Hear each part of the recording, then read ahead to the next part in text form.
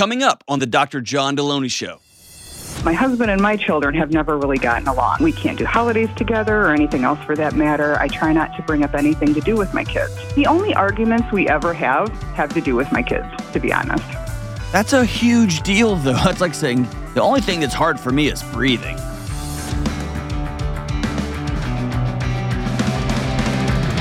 What up? This is John with the Dr. John Deloney Show. So glad that you are with us. We're talking about marriage and parenting and mental health and relationships. Whatever you got going on, we'll sit there with you. Sit here with you, I guess. Not over there, but here. It's the best show on earth ever that has ever existed. And here's what's so great.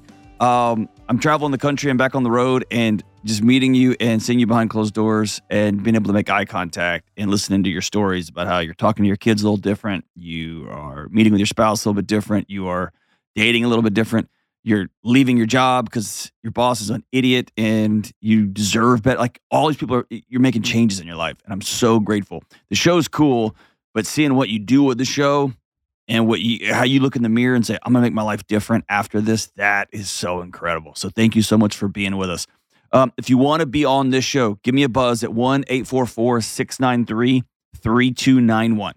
1-844-693-3291. Or go to johndeloney.com/ask, ASK, fill out the form, and it will go to Kelly, and she'll decide your fate, and then send it on to Jenna. All right, let's get to Christy in Old Milwaukee, Kelly's favorite beer. All right, what's up, Christy? Hi, Dr. John. How are you doing today? I'm so good. How are you? Good. What's happening? So, my question for you, I'm gonna read it so that I'm a little more coherent. I'm a little nervous, but okay. Don't be nervous. But coherence is so good. Yes. How can I stop lying to save my marriage? So, I've been married to my husband for almost 4 years. This is a second marriage for both of us, and we both have grown children who live on their own. We're empty nesters now. But my husband and my children have never really gotten along, and I always kind of feel stuck in the middle. We can't do holidays together or anything else for that matter. I try not to bring up anything to do with my kids. If I have a day off and I plan to spend it with my daughters, I try to avoid the topic. He tells me he never wants to discourage me from spending time with them, but for some reason I always feel guilty if I even bring up anything that has to do with them. Why? So if he asks I feel like with my ex-husband was very controlling and very emotionally abusive. And I know my husband now is not like that at all, but I still feel like I don't know if I'd say it's a defense mechanism. But why can't your kids and him be in the same room? Why can't y'all do holidays together? I feel like they've done things in the past that kind of sabotage certain things. Who's they? Your kids? My kids, yes. Okay. So, for instance, they showed up really late to our wedding. That was one thing my husband will bring up. And it was a very small wedding. It was just a handful of us, and we couldn't do anything because they hadn't shown up. How long ago was that? That was almost 4 years ago. And how old are these kids? They're in their 20s. They're all adults. They all live on their own. 2 of them are married. But what I'm getting at is, so your 20-year-old kids, they had a little temper tantrum power play on your wedding. That was dumb and immature, like 20-year-olds are. And right. Your grown-up husband can't sit back and be like, hey, the family that they thought they were going to have has exploded, and I'm new, and I'm going to take some getting used to, and I'm going to have to be the mature one here for a season. He can't do that. He has to act like a child too. Seems that way, yeah. And so I end up trying not to bring up anything that has to do with my kids, which really shouldn't be an issue, but it seems like the only arguments we ever have to do with my kids, to be honest. That's a huge deal, though. That's like saying the only thing that's hard for me is breathing. Right? Yeah. That's that's your life. Those are your kids. I know. Is your husband, does he, I hear this often when folks get remarried and they marry somebody who wants to pretend that their new spouse's previous life didn't happen, didn't exist, so that they can have them all to themselves. And I hear it's often women who have men with children and they want to pretend that man was not with somebody else and had kids with somebody else and had intense, intimate moments with somebody else. And the kids are annoying. It's rare that I see it flipped, but here we are. Is it possible that your husband just wants to pretend that your previous world didn't exist and he's got you all to himself? I don't feel like that's the case. I feel like more I think from his perspective, I tend to baby my kids. And so he's just like, let them be adults. Like, they're on their own now. Let them fend for themselves kind of thing. Whereas I always feel like I'm still around and I'm still their mom. And so, like, yes, I still want to be there to support my kids. What does support mean? No, just emotional support. I'm not financially supporting them in any way or like that, but just. So he doesn't want you around. Talking to them? No, he'll say I can. I mean, and he says he doesn't want to interfere with my relationship with them. Yeah, I know, but he is. But he is. So you've heard me say this on this show a million times. Behavior is a language. He can say whatever he wants. I don't give a crap what he says. I care what he does. And almost as important as what he does, it's how he makes you feel whenever you're doing whatever it is you're doing. And if you're on the phone with your daughter or you're on the phone with your son, who happens to be an immature 20-something-year-old, they're going to have to get in a long line on that one. And do you suddenly feel like I have to shut this thing down or I'm going to have hell to pay in this house? And it might not be physical hell to pay or it might not be verbal hell to pay, but it's that disgusting look at, oh my gosh, I got married an idiot. Or I married some soft old lady. Like, and you have to lie and shut it down. Behavior's a language, dude. Right? Yeah. I feel like I can talk with my kids without a problem, but I feel like if I work off shifts, and so I feel almost guilty on the days that he has to go to work where I can just spend a day with the kids or spend the day with my grandkids. And that's on you. That's on you. Those are your feelings. Mm-hmm. Now, let me push on that a bit. You feel guilty. You feel all these things. And you said some of that is lingering from your past marriage, where maybe if you did spend a day with the kids, you had hell to pay when you got home. Are you unfairly taking a picture of your old ex-husband and cutting it out and pasting it on the face of your current husband? Has he ever said when he gets home from work, like, oh my gosh, you're not here, you're with your stupid kids? Has he ever said that? No, he's never said that. Has he ever even hinted at that? No, he hasn't. Why are you doing that to yourself? That's a really good question. Because I do feel like I do have a tendency to put him in that place of like, and he'll tell me, I'm not your ex. I'm not this person that used to belittle you and say things like that. So here's the deal. People lie on the whole for one of three reasons. Number one, they have a pathology, right? They're psychotic. They think that they're smarter than everybody around them. The second reason people lie is to keep themselves safe. Like, I have to lie or somebody's going to, like, are your kids in that house? No, they're not there. Like, I'm going to lie to keep myself not harmed. The third one is to preserve relationship. It's social status is in the nerd literature. I'm going to try to keep this fantasy going that everything's okay.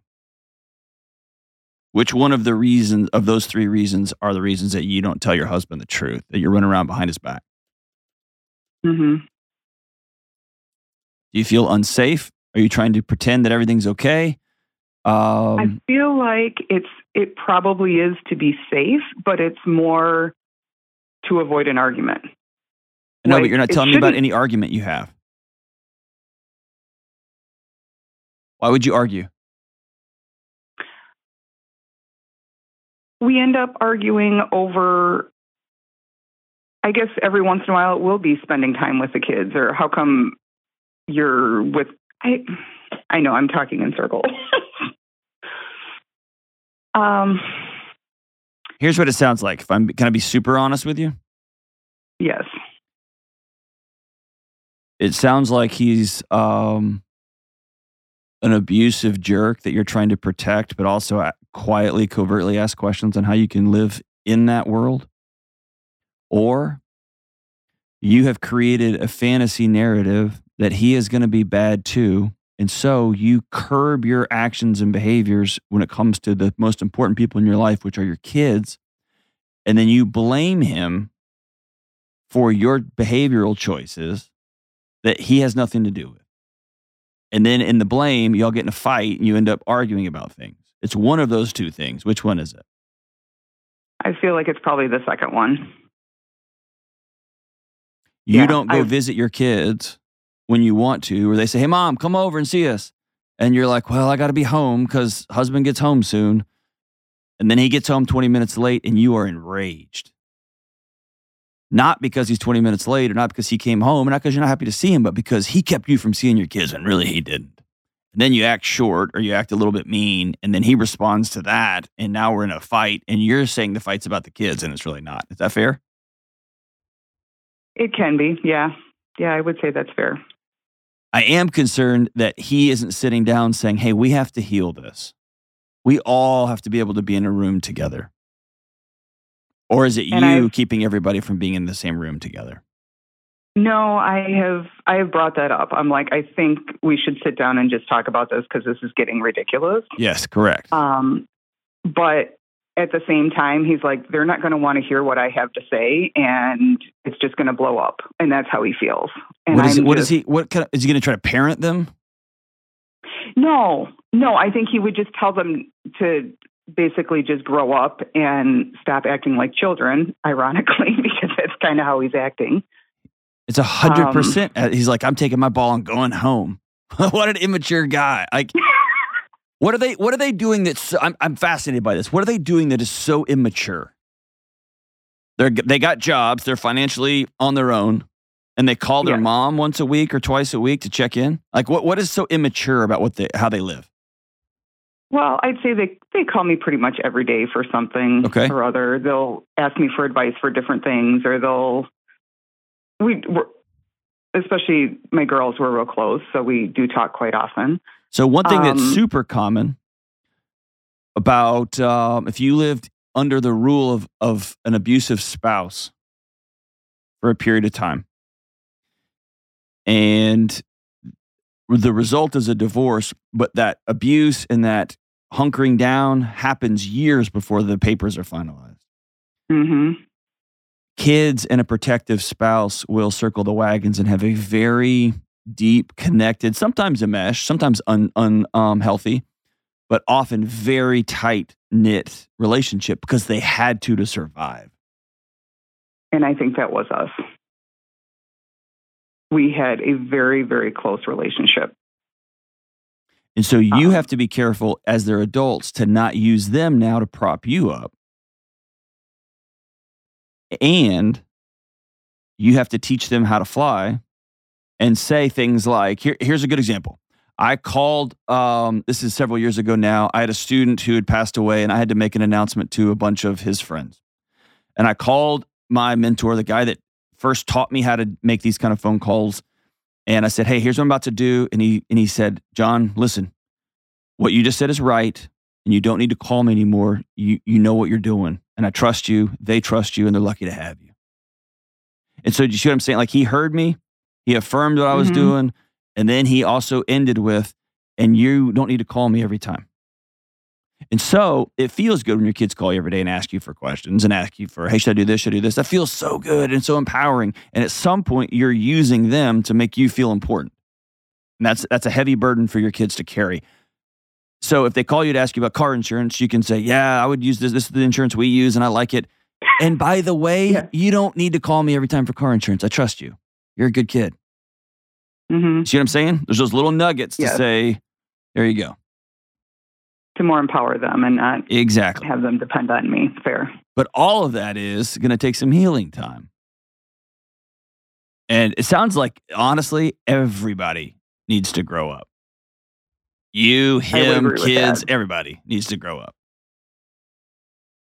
And he doesn't have any position right now to be lecturing your grown children. What he does have is, hey, I'm watching my wife wither and die here because I'm forcing her to not be whole. Or you, Christy, are choosing to not be whole because you're not going all in on this marriage, right? Mm-hmm. I feel like I have to live in two different lives. Like my lives don't mesh. I don't know if that makes sense. It does, but I want you, when you hear this call come out, I want you to hear how many times you said the words, I feel, I feel, I feel. And I want you to write down what you feel. And then I want you to demand evidence from those feelings. Because I have a sense that those feelings are very, very real, but they are not telling you the truth. That could be. And maybe you take husband out for a lunch on a Saturday or for breakfast on a Saturday, and you have spent 2 weeks writing down your quote unquote feelings. And you can ask him, hey, I'm going to run these feelings by you. These are mine. These are all mine. These are stories I'm telling myself, as Brené Brown says, and that's how me and my wife do it. The stories I'm telling myself are, I have to live two lives because you can't be around my kids. And if you are around my kids, you feel like you got to lecture them.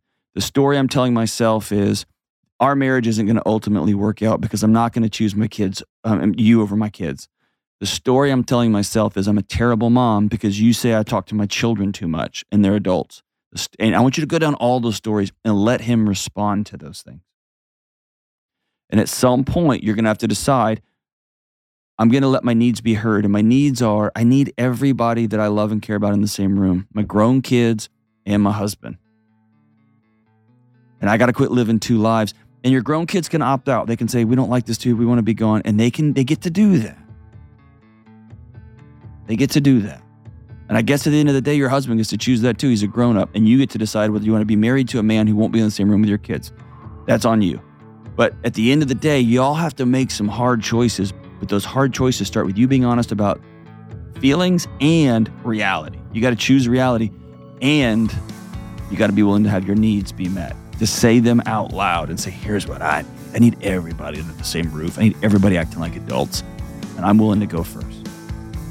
I think this is a solvable problem, Christy. I really do. I think you might be getting in your own way. And maybe for the first time in your life, you can allow yourself to finally be loved. You're just going to have to practice what that feels like. It's going to take a season. We'll be right back. This episode is brought to you by BetterHelp. One of the most common questions I get on my show is, how do you get something off your chest, right? Like a deep secret that you've never told anyone.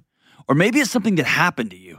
Or maybe it's something you've done that you're ashamed about or worried because you know bringing this to light is going to cause disruption across your life. All of us, every single one of us, have things both big and small that we need to get off our chest from time to time. And I say this all the time, secrets will kill you, but it's often so hard to know where to start. If you need to get something off your chest and you don't have a safe person to talk to, you may want to try therapy. Therapy is a safe, effective place to get things off your chest, to learn how to say scary and hard things out loud, and figure out how to work through whatever is weighing you down. I have personally been blessed to have a great therapist who I can talk to and who helps me get those heavy things off my chest.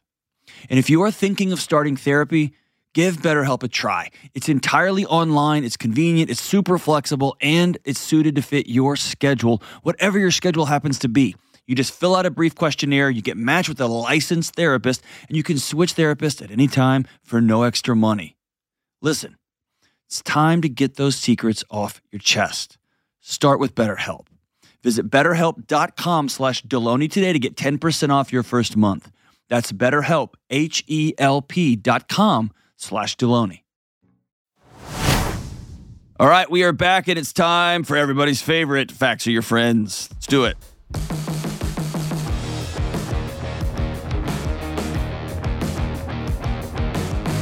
Managers impact employee mental health more than therapists or their spouse. That's the title of this new article here. Whoa. That's all I'm saying, whoa. If this is true, this is shapeshifter for most of us, because all of the data suggests that the most important decision a person makes is who they marry. A great partnership with your spouse ends up in a much larger net worth. It ends up in longer life. It ends up in better health, better happiness. All these metrics go this way. And a bad spouse, somebody who you're always at war with, leads to negative metrics. And so I've always told young people, always, the most important decision is not where you go to college, not what you major in. It's who you decide to spend the rest of your life with. And so when an article comes out that says managers impact employees' mental health more than their spouse or partner or more than their therapist, we got to stop that bus and back that thing up. All right, so here's what it says.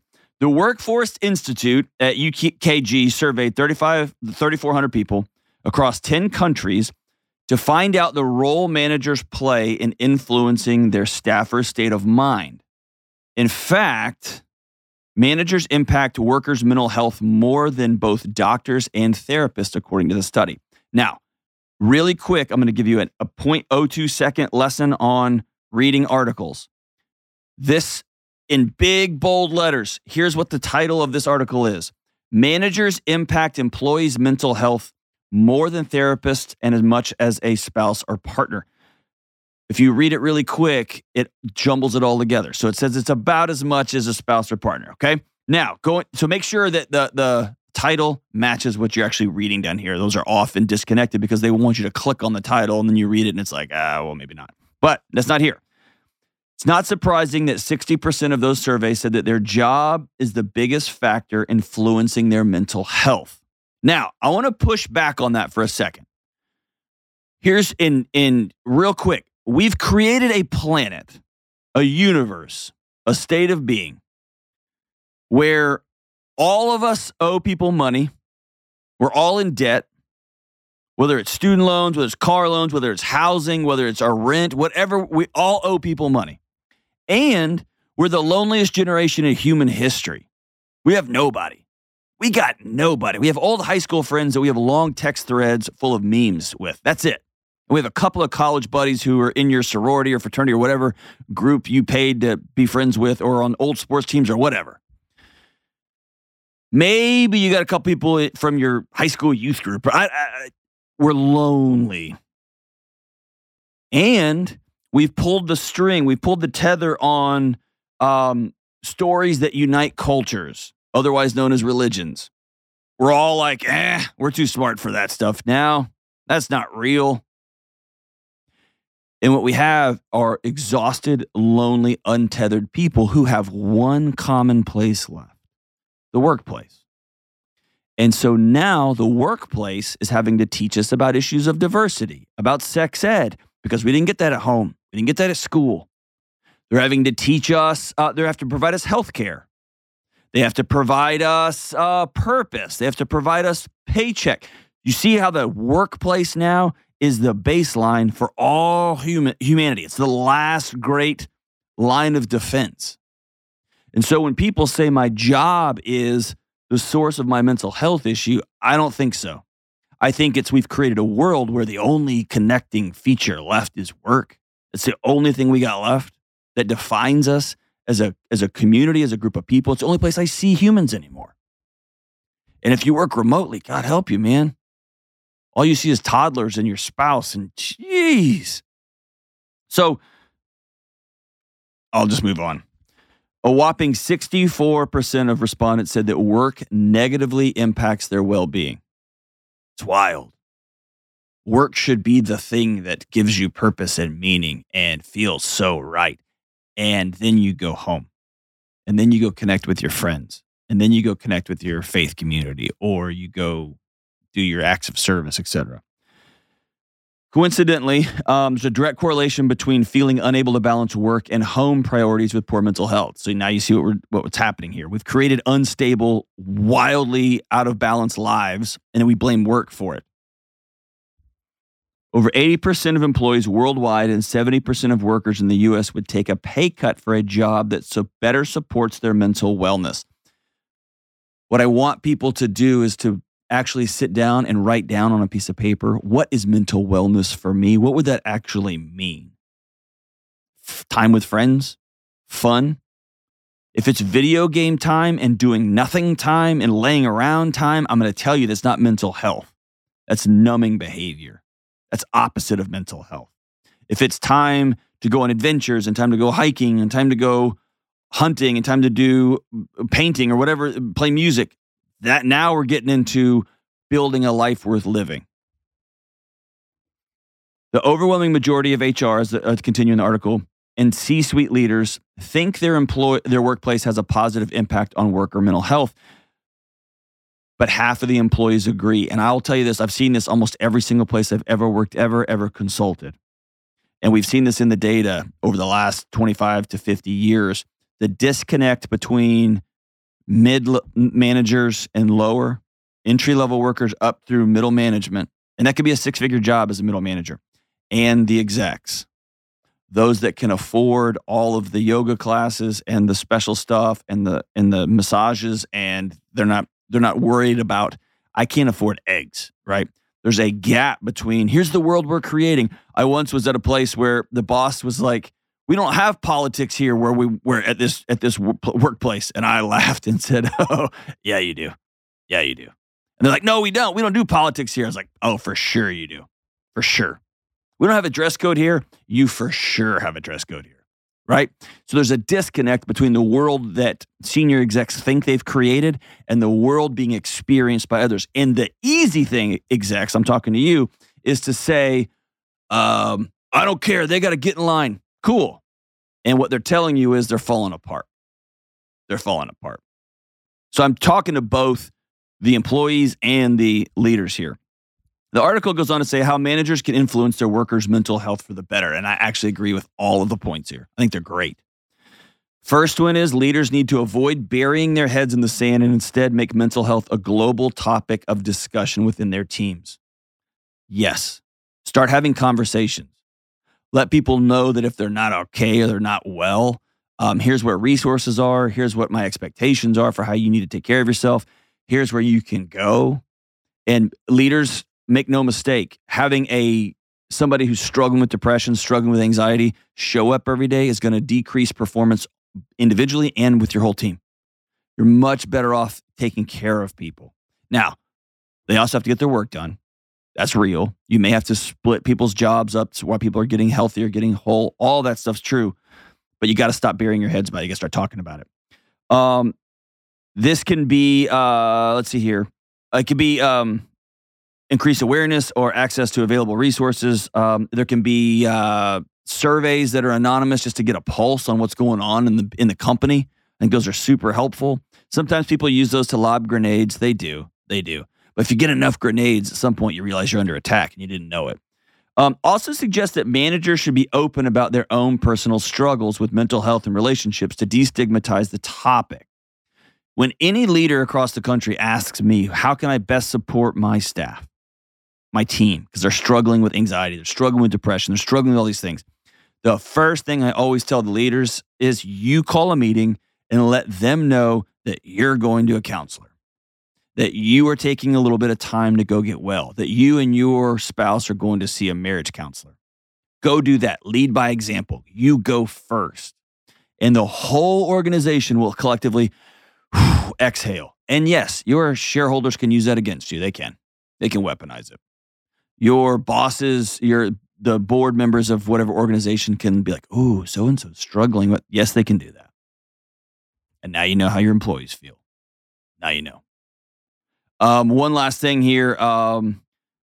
Managers should be encouraging workers to take more time off work. Use your vacation.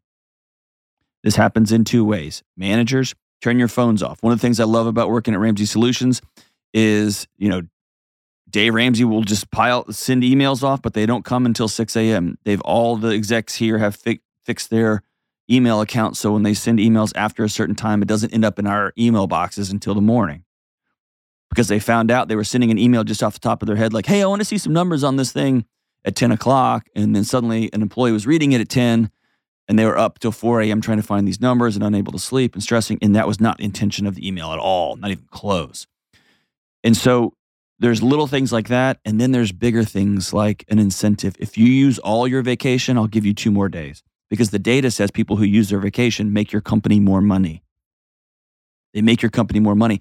And I used to be really guilty leaders when I had a whole bunch of direct reports. I would tell them, you need to take some time off. You need to take some time off. But they had these big projects. And so I was actually stressing them out more because now I was giving them time off was becoming a job requirement, a responsibility. So I might have to find people to help with those projects and say, hey, you got to get out of here. You got to delegate this project to 2 other people. I know they can get it done. Or we have to create a world where we can delegate each other's projects because you got to get it. You got to take a break.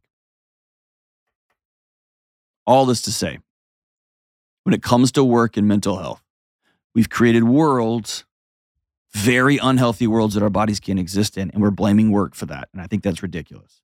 And leaders, we have to understand that there's such a gap between us and entry-level employees. We have to remember what that was like, and we think we remember, but we're wrong. We have to get in the busy, messy lives of the people who are taking these entry-level jobs, these mid-management jobs that are working their butts off, that have dreams and owe 6 figures in student loan debt, and they're trying to make it all work, and we have to remember what that was like. And we all think, I remember what that was like. We don't. The pressures are different now. They're just different. They're not better or worse. They're just different, and we got to listen. We got to listen. And leaders, we got to go first. That's why I'm always on this show telling people, I see a counselor. I see a marriage counselor. I got a coach. I'm not perfect either, and I do this for a living. Managers, leaders, we got to go first. Mental health at work. By the way, if your job is causing your mental health to collapse, you are worth something better than that. Create a life worth living. Find other work. I can't find the job. There is no better time in human history than to find a new job than right now. Go do it. We'll be right back. All right, we're back. Let's go to Dave right down the street here in Nashville. What's up, Dave? Hi. Thank you for this. I just really appreciate the opportunity to talk to you about this. You got it, man. Thank you for giving me a buzz, man. What's up?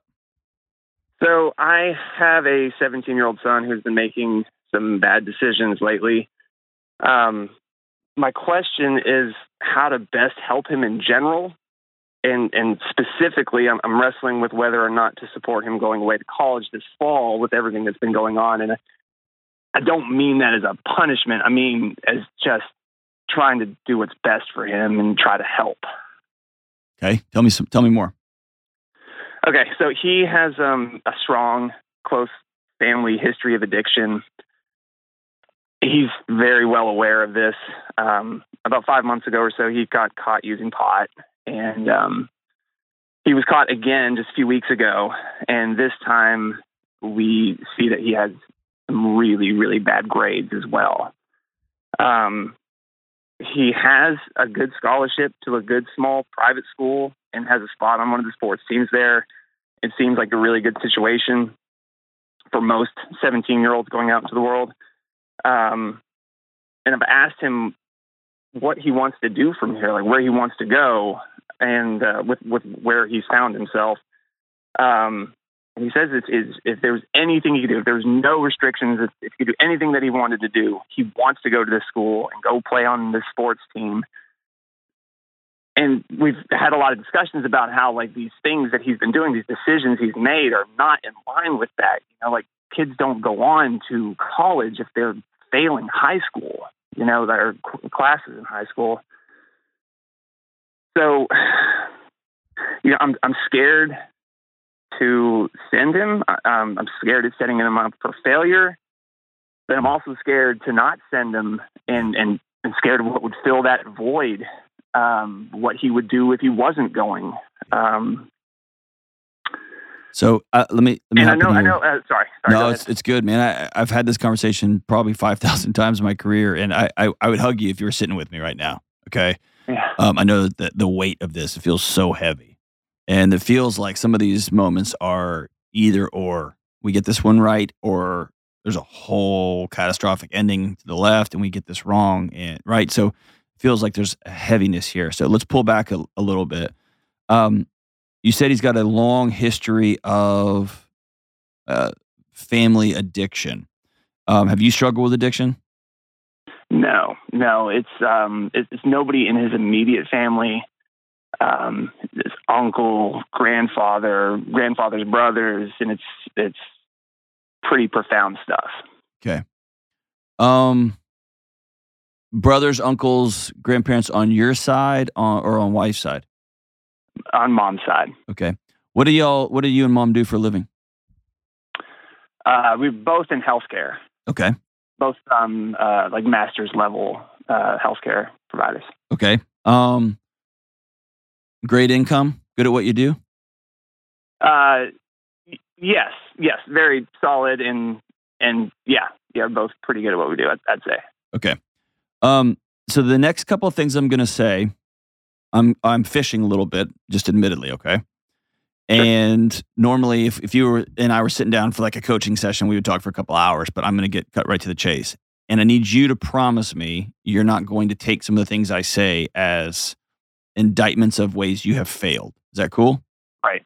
Yeah, totally. When somebody tells me they have a long generational history of addiction, the first thing that comes into my mind is a long history of performance-based disconnection. A long history of performance-based disconnection. The suckiest part about being a parent of a 17-year-old who smokes weed is that weed works really well, especially on a young mind. It takes away that gnawing anxiety. You and I both know also that it kills drive, it kills sexual dysfunction, it's terrible for a developing brain, all those things. We know that. But for a 17-year-old, it works. And so my question is always with a 17-year-old, not why are your grades suddenly falling off? Why are you suddenly smoking weed? You got in trouble, and then all of a sudden you're doing it again? And you've been doing it again? That's never my question. My question is always, why are you hurting? What about your world? How are you in so much pain that this is the only way you can soothe that pain? See how there's a difference there? Yeah, I do. And let me tell you this. And so I work with really high performing families all over the country, have for years. And it was a revelation to me when I found out that addiction can be really hard drugs. It can be heroin. It can be cocaine. It can be all kinds of things. Then I learned it could be pornography and sex. Then I learned it could be 90-hour work weeks. And it could be, we have to make this much money. We have to have this grades. We have to have clothes that look like this. You got to have cars that are clean like this. And the addiction becomes the outer shell, the performance. And these things get carried on generationally, not always through, if it was always cocaine and heroin, at some point that generation ends. But somebody picks up that baton and says, oh, I'll fix this. And their life becomes one of perfection and performance. And the addiction is the same. It's just that our culture gives you $150,000 a year for it. I don't believe that if what you're saying is like we're putting pressure on him to perform, I definitely don't think that's in line with what we've done. I'd say it's probably more the opposite, is that we have really let the kids do whatever they want to do. You want to play this sport, they play this sport. You don't want to, that's okay. You want to work here, fine. We're not helicopter parents. We honestly, the only reason we looked at his grades is because we found him smoking weed again. The one, I'd say the amount of pressure that we give to the kids is that with this one specifically, he does no homework at home. He's an awesome kid, and but he's not super studious. And so the one thing we said is like, hey, if you're not going to be doing homework at home, it means your grades are good enough for that. So like 85's minimum. If you're over 85, great. Just you do you. If you're under 85, you're grounded Monday through Friday because you should be doing more homework. And so like that's the extent of our pressure as far as to perform. Everything else is just him. I mean, he wasn't going to play any sports in school, and then he decided he wanted to go to this one specific school and do this one specific sport. And so we're happy to support him in that. But of course, he knows that part of that for us, it's like really just three things we've asked for is to be, respectful and pleasant to be around in the house. Your grades need to be good enough, and to not do drugs. That's really it. And he's violated at least 2 out of the 3 things, probably more toward 3 out of the 3 things just here lately. And this has been a couple of weeks now since we caught him the second time, and he is trying. I mean, he's doing a bunch of catch-up work, trying to get his grades better. They are starting to turn in the right direction. He was so disappointed in himself, but also just mad at us because he didn't agree with kind of the things we were doing. We were limiting his phone use, and that didn't make sense because he didn't do anything wrong with his phone. He just was angry, so angry. I was trying so hard to connect more with him because, he's 17, he's got keys, he's just gone all the time. And now he's home and grounded for the most part. So trying to do things with them. I want you to hear you found yourself on a track. Okay. Sorry. No, you're good. You're good, man. You're a dad that loves his son. You found yourself on what I call a 21st century parenting trap. It's a loop. And I fall into it, man. So same team here, okay? I got 2 young kids too. They're not 17 yet, but they're on their way.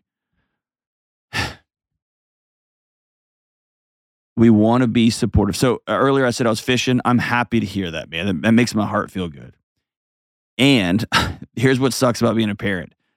We can go too far the other way to where we create a world that feels like there's no boundaries until wham, there are.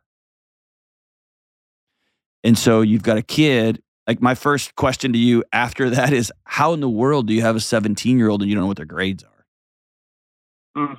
And so I can absolutely see you and your wife sitting down and saying, hey, we are not going to be those parents that are lunatics, that are overbearing or whatever. And then your 17-year-old, who's clearly got smart parents, probably has smart brothers and sisters. And I'm just talking about me personally, who I had an older sister who was on the academic decathlon team. And my younger brother missed like 2 questions on the ACT. And then there was the dumb jock in the middle, me. I had great expectations, but I didn't know how to do that. I didn't know how to study. I just was told, hey, if you're not doing your work, you get your crap, you better be here. I didn't know how to bridge that gap. And then what you've done is you've taken away the one thing that keeps a 17-year-old brain stable, which is relationships. And so you see this toggle between a lonely brain screaming for a reconnection and the 3 things that work for a young brain to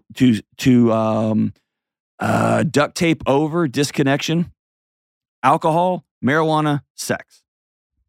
And look around at all of our kids, especially when they go to college, because we unplug them from their world and we drop them in a box and we say, make great choices together. And these are little brains saying, I need my tribe, I need my gang. And not getting these grades you see what I'm saying? And so it becomes this loop, and then he's going to work really hard, and he's really smart, and he's going to get his grades up. You know that. I know that. He's going to get them up, and he's going to white knuckle his way to not smoking weed so that he can finally get some freedom back. And then his poor brain is going to be screaming at that little 17-year-old boy with all it's got, saying, you got to reconnect, you got to reconnect, you got to reconnect. And we're just going to get on a loop here. My recommendation, the way to break the loop is a couple-fold. The first one is less conversations. Y'all start doing stuff on the regular together, just you and him. And you can say, like, I already do that. But like, this is above and beyond. This is like, you have to go to breakfast with me once a week or twice a week. And you got to go on walks with me in the evening. You just have to. And that anger is real and the anger is justified. I get the anger. And also it will dissipate because it's a body saying this isn't how it's supposed to be. We're supposed to be in a relationship. And right now it's me versus my parents. And you need to take that step because you're the adult. No, man, I'm with you. I'm with you. I'm with you. I'm with you. That's the first one. The second one is if there's a way to teach him some study skills, or as a household, from the hours of this to this, the music's off and we all study. That's just the way this works. My wife and I set that up at our house. Like we're a family full of nerds, right? So this isn't for everybody, but we just have reading time after school. Like people just plop down and read. And so it's kind of awkward to not do that. Or my son will heads off into the woods and runs around by himself outside just to get his wiggles out, we call them, and then he comes back in and we all just do homework for a season. And when I'm home, I join in. I do the same thing, but it's just a rhythm and a routine. It's not, hey, you got to figure this stuff out, because some 17-year-olds haven't figured that out, and I'm one of those kids. And I guess I want you to see down the road. I didn't smoke weed in high school, okay, but I made stupid choices, a lot of them. Me too. There's a lot of. Okay, so you're a perfect example. Like, I guess I wouldn't give up on this kid, and I know you're not, but I will. You know him better than me. I'm always looking at trend lines. Is the trend line heading down? Are we heading to some scary territory, or do we have a 17-year-old who is struggling, who needed some boundaries, maybe different boundaries than his brothers and sisters? And we have to shake the snow globe a little bit. His grades are going to be fine. And maybe we're going to have a conversation with coach. Maybe we're going to have a conversation with the school counseling center and say, hey, we've had some struggles in the past. We want him to see you guys once a week. Hey, coach, I want you to keep an eye on him. And we're going to watch really closely with his grades. I don't necessarily think that's an either or deal. I personally have seen kids get out of some of those situations and really blossom. And I've seen some extraordinary kids get their butts kicked out of college, right? So it's kind of both. I definitely feel like no matter what I decide with what to do with him, in the end it can go either way, just like you're saying. And that's the suckiest part of being a parent. That's all of us, right? Yeah. Yeah, I'm scared that, like, because I can identify with him so well. I made lots of bad decisions and turned out okay. I feel like I turned out okay. Yeah. But I didn't have the addiction family history stuff, and I'm yeah, but hey, but listen, Dave, don't put that on. Don't put that on him. Don't put that on him, because it's going to become a self-fulfilling prophecy. Yeah. Okay, it's something to be aware of, but it's not prophetic. It's not guaranteed. It's not predetermined for him. I've definitely been trying. Like, I do feel like he thinks that we don't like him. Yes. And we've been trying to say, like, hey, that's not true. You can't say it, We've been doing Dave. all these things. You can't say it. Like family dinners. It's like, those were for you. You were the only one that wasn't here when we said we have to be here for family dinners. It was so we could see you. Yeah. So I guess my question is it okay to force the connection time for a while? Because in general, he wants to be out and doing things with his friends. He wants to be going to play this sport. He wants to go to work. He's never around. Yes. Okay. He's finding it somewhere else. Right. He's finding it somewhere else.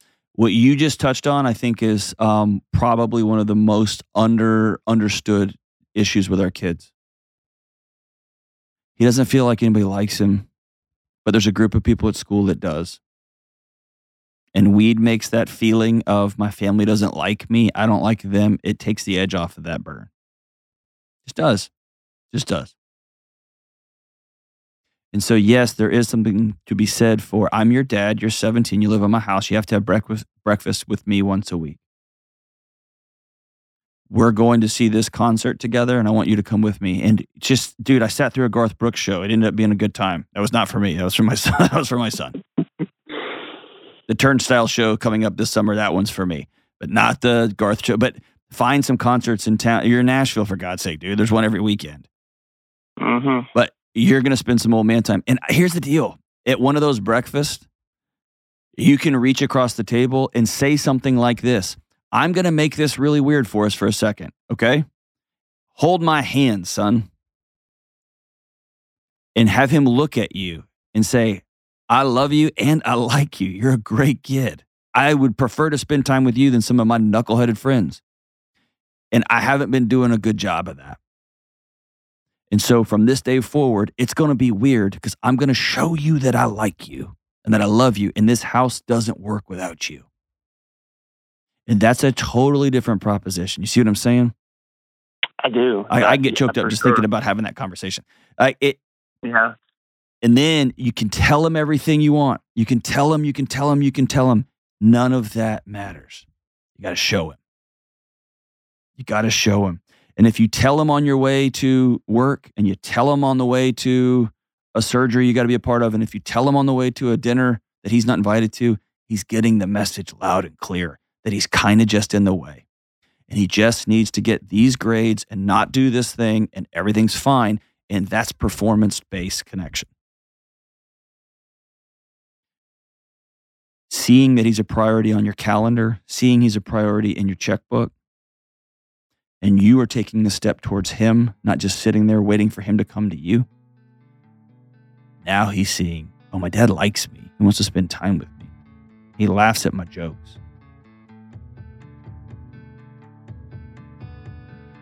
I can't tell you how grateful I am to have dads like you in my neighborhood who love their sons like you do. And I need you to hear me say, this is a trap all of us fall into, which is just this loop. We got to get paid. We have our lives. We want to do our lives. And kids, I just want you to make the grades and don't go to jail and don't do drugs. Why is it so hard?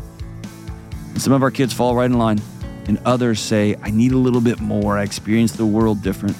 Will you just show me that you like me? That's hard. And that changes everything. Thanks for the call, my brother Dave. Call anytime, man. Come by and see me. We can hang out and have coffee here in the lobby. Appreciate you, man. We'll be right back. Hey, what's up? Deloney here. Listen, you and me and everybody else on the planet has felt anxious or burned out or chronically stressed at some point.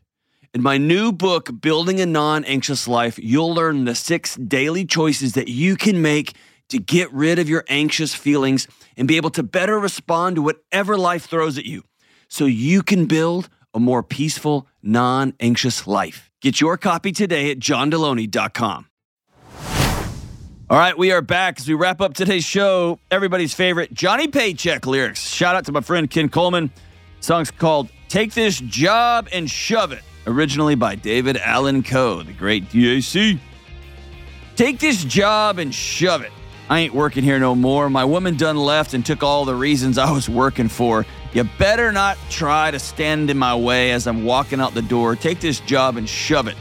I ain't working here no more. That's fantastic. I've been working in this factory for nigh on 15 years. All this time I was watching my woman drowning in a pool of tears, and I've seen a lot of good folk die who had a lot of bills to pay. I'd give the shirt right off my back if I had the guts to say, take this job and shove it. Some of y'all need to have that conversation today. And I'm looking at you, Kelly. Hey, love you guys. Stay in school. Bye.